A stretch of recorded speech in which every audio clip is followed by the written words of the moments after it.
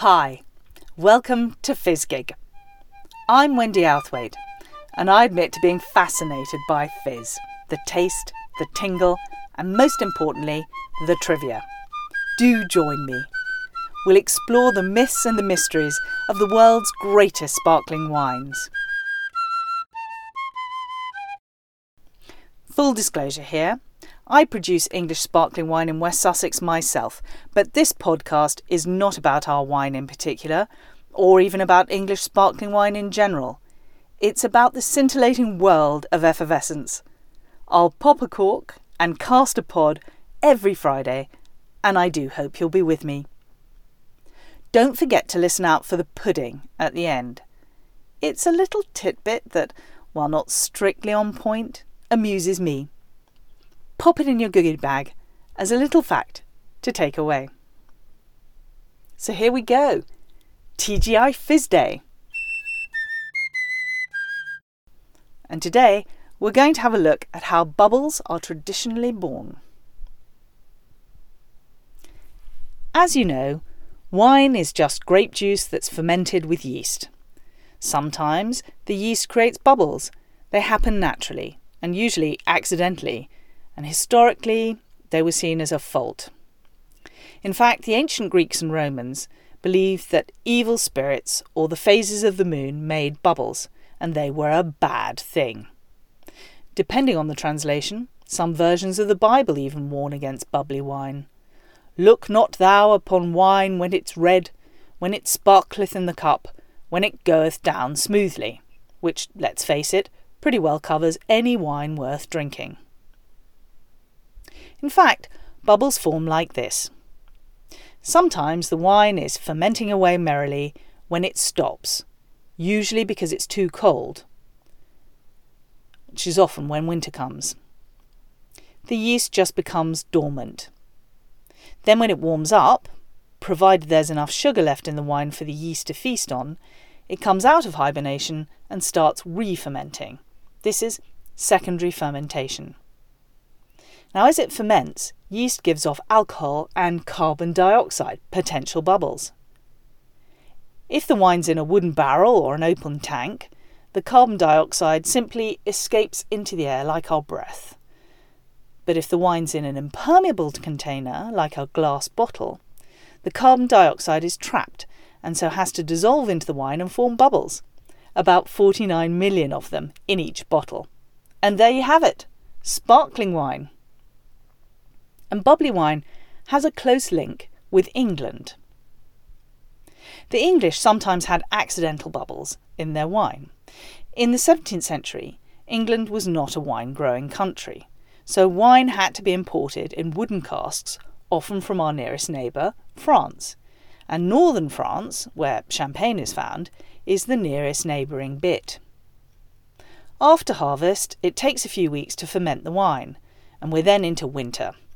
The wines were shipped to England, and once offloaded, the wine would either be bottled in the great wine trade centres of London, Bristol or Leith, or by the individual vintners and innkeepers themselves.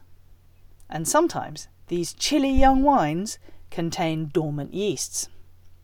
Once spring arrived and the weather warmed up, you guessed it, the yeasts would reawaken, re-ferment, and if the wine had already been bottled, the carbon dioxide would be trapped in the bottled wine, making it bubbly. It was a happy accident. And some customers loved these bubbles and demanded more. And like so many delicious temptations, it all started with an apple. By the 17th century, with an abundance of English apples, naturally cider was a big hit in the 1600s. Fizzy cider was even more popular. As we've already seen, fizzy cider could happen accidentally if the yeast spontaneously re-fermented, but this depended on there being enough sugar left in the apple juice to feed the yeast when they woke up. It was a bit hit and miss. This leave it to chance method came to be known as the ancestral method, and we'll talk about that later. But the real question was, how could you guarantee bubbles? And the answer is simple: by adding sugar at bottling. English cider makers already knew that if a little sugar was added to cider at bottling, it provided a yeast feast that jump-started re-fermentation. Fizzy cider could be made on demand. So in 1657, incongruously when the chief killjoy, Oliver Cromwell, was in power, fizz was born. Ralph Austin wrote a book entitled The Treatise on Fruit Trees and Spiritual Use of an Orchard, which doesn't sound that interesting, but it is. He recommended that a lump or two of hard sugar should be added to each bottle of cider. The vintners copied the cider makers. On the 17th of December 1662, Dr. Christopher Merritt, the parliamentary proctor of Oxford University, told the Royal Society, "Our wine coopers of recent times use vast quantities of sugar and molasses to all sorts of wine to make them brisk and sparkling." Sparkling wine had arrived. There were refinements. Reverend John Beale suggested a walnut of sugar, whereas Captain Silas Taylor recommended a nutmeg of sugar. Chilling fizz was also recognised as being important. It makes it drink quick and lively. It comes into the glass not pale or troubled, but bright yellow, with a speeding, vanishing nittiness, as the vintners call it, which evaporates with a sparkling and whizzing noise. So it's pretty clear that by 1662, if not before, English cider makers knew how to make cider bubbly by adding sugar at bottling. Their technology had been copied by vintners and perry makers, and this is what we call the traditional method. And it was the English who invented it. But the trouble with bubbles is that you need to keep them in the bottle. At that time, the bottle stopper was a wooden peg wrapped in a cloth and tied onto the bottle with string. It was not very effective and invariably leaked. Also, the pressure of the bubbles, about 3 times that of a car tyre, would pop off the bottle stopper and the bubbles would be lost. The Romans had used cork as stoppers and brought them to the parts of the world they conquered, but both the English and the French had forgotten about it. But bubbles prompted a cork revival. In 1657, Ralph Austin, again, explained that cider might be kept perfect for a good many years by keeping the bottles well stopped with corks and hard wax melted thereon and bound down with a pack thread. Between 1628 and 1632, Lord Scudamore, who, perhaps significantly, was later Charles I's ambassador to France, and Sir Kenelm Digby also experimented with corks and concluded that a bottle firmly sealed with a non-leaking cork allowed sparkling wine to be kept for much longer. By 1675, the use of corks as stoppers was so widespread that even Shakespeare refers to it. Rosalind says to Celia in As You Like It, "I pray thee, take thy cork out of thy mouth, that I may drink thy tidings." By the way, corks are cylindrical when they go into the bottle, and they get a little waste and flange out over time from the pressure of the bottleneck. When they get really old, and especially if they dry out, they become more like a peg. The shape of the cork can tell you how recently your fizz was disgorged, so take a look next time. But if the bubbles were in the bottle, there was another problem: pressure. Bottles simply exploded. We're talking about the same pressure as a double-decker bus tyre in a bottle of fizz. It's a small bomb. Exploding bottles was such a problem that in 1689 the diarist, Madame de Sévigné, described sparkling wine as le vin du diable, the devil's wine. This was why cellar masters did everything they could to avoid the fault of bubbles in wine, to prevent bottle burst. Even as late as the 18th century, the French cellar workers involved in producing sparkling wine would wear a heavy iron mask to protect their face and neck, and it's thought that this was the inspiration behind Alexandre Dumas' novel The Man in the Iron Mask. But as so often happens, a technological breakthrough unintentionally solved the problem. Let's go back a bit. At the start of the 17th century, James I needed warships to protect England from the threatened invasion. Warships needed masts. Masts came from oaks, and oaks of the right size and shape. One of James I's admirals, Sir Robert Mansell, worried that English oaks were being burned by irresponsible charcoal burners. So in 1615, Sir Robert Mansell persuaded James I to ban the burn. Mansell's actions were not entirely selfless. First, in the years that followed, Mansell, who conveniently was Treasurer of the Navy, sold oaks to the Navy for double the earlier price. Secondly, Mansell commissioned foreign glassmakers to experiment with two different fuels: oil shale at Kimmeridge and Dorset, and coal in the Forest of Dean. They found that hotter temperatures from coal fires made stronger glass. So in 1623, Mansell secured a royal patent giving him a monopoly over all coal-fired glassware, and he set up factories in London, the Isle of Purbeck, Milford Haven, the Trent Valley, and Newcastle on Tyne. He wanted to colour the glass to be able to identify it and to protect his monopoly. And by a stroke of luck, by adding iron and manganese ores to colour it, they unintentionally reinforced the glass, making it even stronger. Strong enough, in fact, to withstand the pressure of bubbles. Better bottles, better bubbles. This super strong English glass was used for about a century in England before being used in France, and the French call it verre anglais, English glass. So, is champagne the parvenu? I'm afraid so. First, there is the myth of Dom Pérignon. It goes like this. In 1688, Dom Pierre Pérignon, a blind Benedictine monk, became the chief treasurer and cellarmaster of Hautevillars Abbey, close to Reims, in the Champagne region of France. Legend has it that on the 4th of August 1693, Dom Pérignon tasted a bottle that had become fizzy by the ancestral method, you remember that, where it accidentally has secondary fermentation in the bottle. He's reported to have sipped the fizz and called out, "Come, brothers, I am tasting stars." Champagne, as we know it, was born. Except that it wasn't. The myth persists, though. Many Champenois are astonished and a little affronted by the suggestion that sparkling wine was first intentionally created somewhere else. It prompts a Gallic shrug before they point out that a statue of Dom Pérignon stands proudly outside Moët et Chandon, and Dom Pérignon is the name of a popular champagne. Both those things are definitely true, but we know that the Dom Pérignon myth cannot be true. And by the way, he wasn't partially cited either. So first there's the chronology.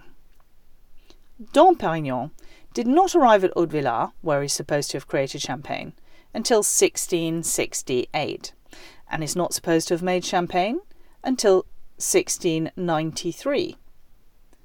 But the English were making fizz by the latest at 1662, that is, over 30 years earlier. Secondly, Dom Pérignon was not interested in fizz. He wanted to make a better still red wine. When Dom Pérignon began at Hautevillars, the abbey produced an embarrassingly indifferent pale red wine, which compared unfavourably to Burgundy. And obviously it was important that the King of France would have better wine than the Duke of Burgundy. Dom Pérignon's real triumph was the dramatic improvement of the wine by better viticulture and by blending grapes at the press. He was striving to make a better existing wine, not to create some new category. He expressly tried to avoid bubbles because it made the bottles explode. In time, Louis XIV, the Sun King, declared Dom Pérignon's red wine as the finest in France. And I'm sure it was. But none of it was bubbly. It is striking that there's no contemporaneous evidence to support Dom Pérignon's connection with fizz, particularly as Dom Pérignon's successor, the most wonderfully named Champenois, Frère Pierre, wrote about Dom Perignon's work in a treatise on the culture of the vines of Champagne. He meticulously documents the improvements for still red wine production, but there's nothing about promoting bubbles in wine, and nothing about adding sugar at bottling, the very crucial thing. All the contemporaneous sales records show that Dom Perignon's wine was sold by the barrel, so no bubbles there. And none of the sales records refer to a wine being mousseux, fizzy. He just didn't make it. In fact, the first suggestion that Dom Perignon created sparkling wine came from Don Grossart, and that was over a century after Dom Perignon had died. So why have we all heard about the story of Dom Perignon? Well, in 1889, the marketing committee of the Négociants of Champagne, who were a group of creative champenois, declared Dom Perignon to be the father of champagne, and just made up the invention myth. It was no more than a PR stunt by the Champagne marketing department. The documentary evidence about sparkling champagne is interesting. The first reference is in an English document, not a French one. It's in Sir George Etheridge's restoration comedy, The Man of Mode, or Sir Fopling Flutter, of 1676. He writes, "To the Mall and the Park, where we love till 'tis dark, then sparkling champagne puts an end to their reign. It quickly recovers poor languishing lovers." This is, of course, a reference to champagne, a still red wine, which had been imported in barrels, had sugar added at bottling, and had been made fizzy by the English. In contrast, the first French document to mention sparkling champagne was written in 1718, 42 years later. It refers to champagne's emergence only 20 years earlier, that is in 1698, a full 30 years after the English had been making traditional method fizz. And finally, if Ruinart is, as it claims, the oldest champagne house, it was only established in 1729, 67 years after the English were making fizz. So the Champenois could not have been there first. And then there are the practical considerations. As we've already discussed, the French did not have strong enough glass to withstand the internal pressure of sparkling wine. That is, until they imported Vin Anglais in 1695, 33 years after the English were making traditional method fizz. And they only started using cork again in 1685. No cork, no bubbles.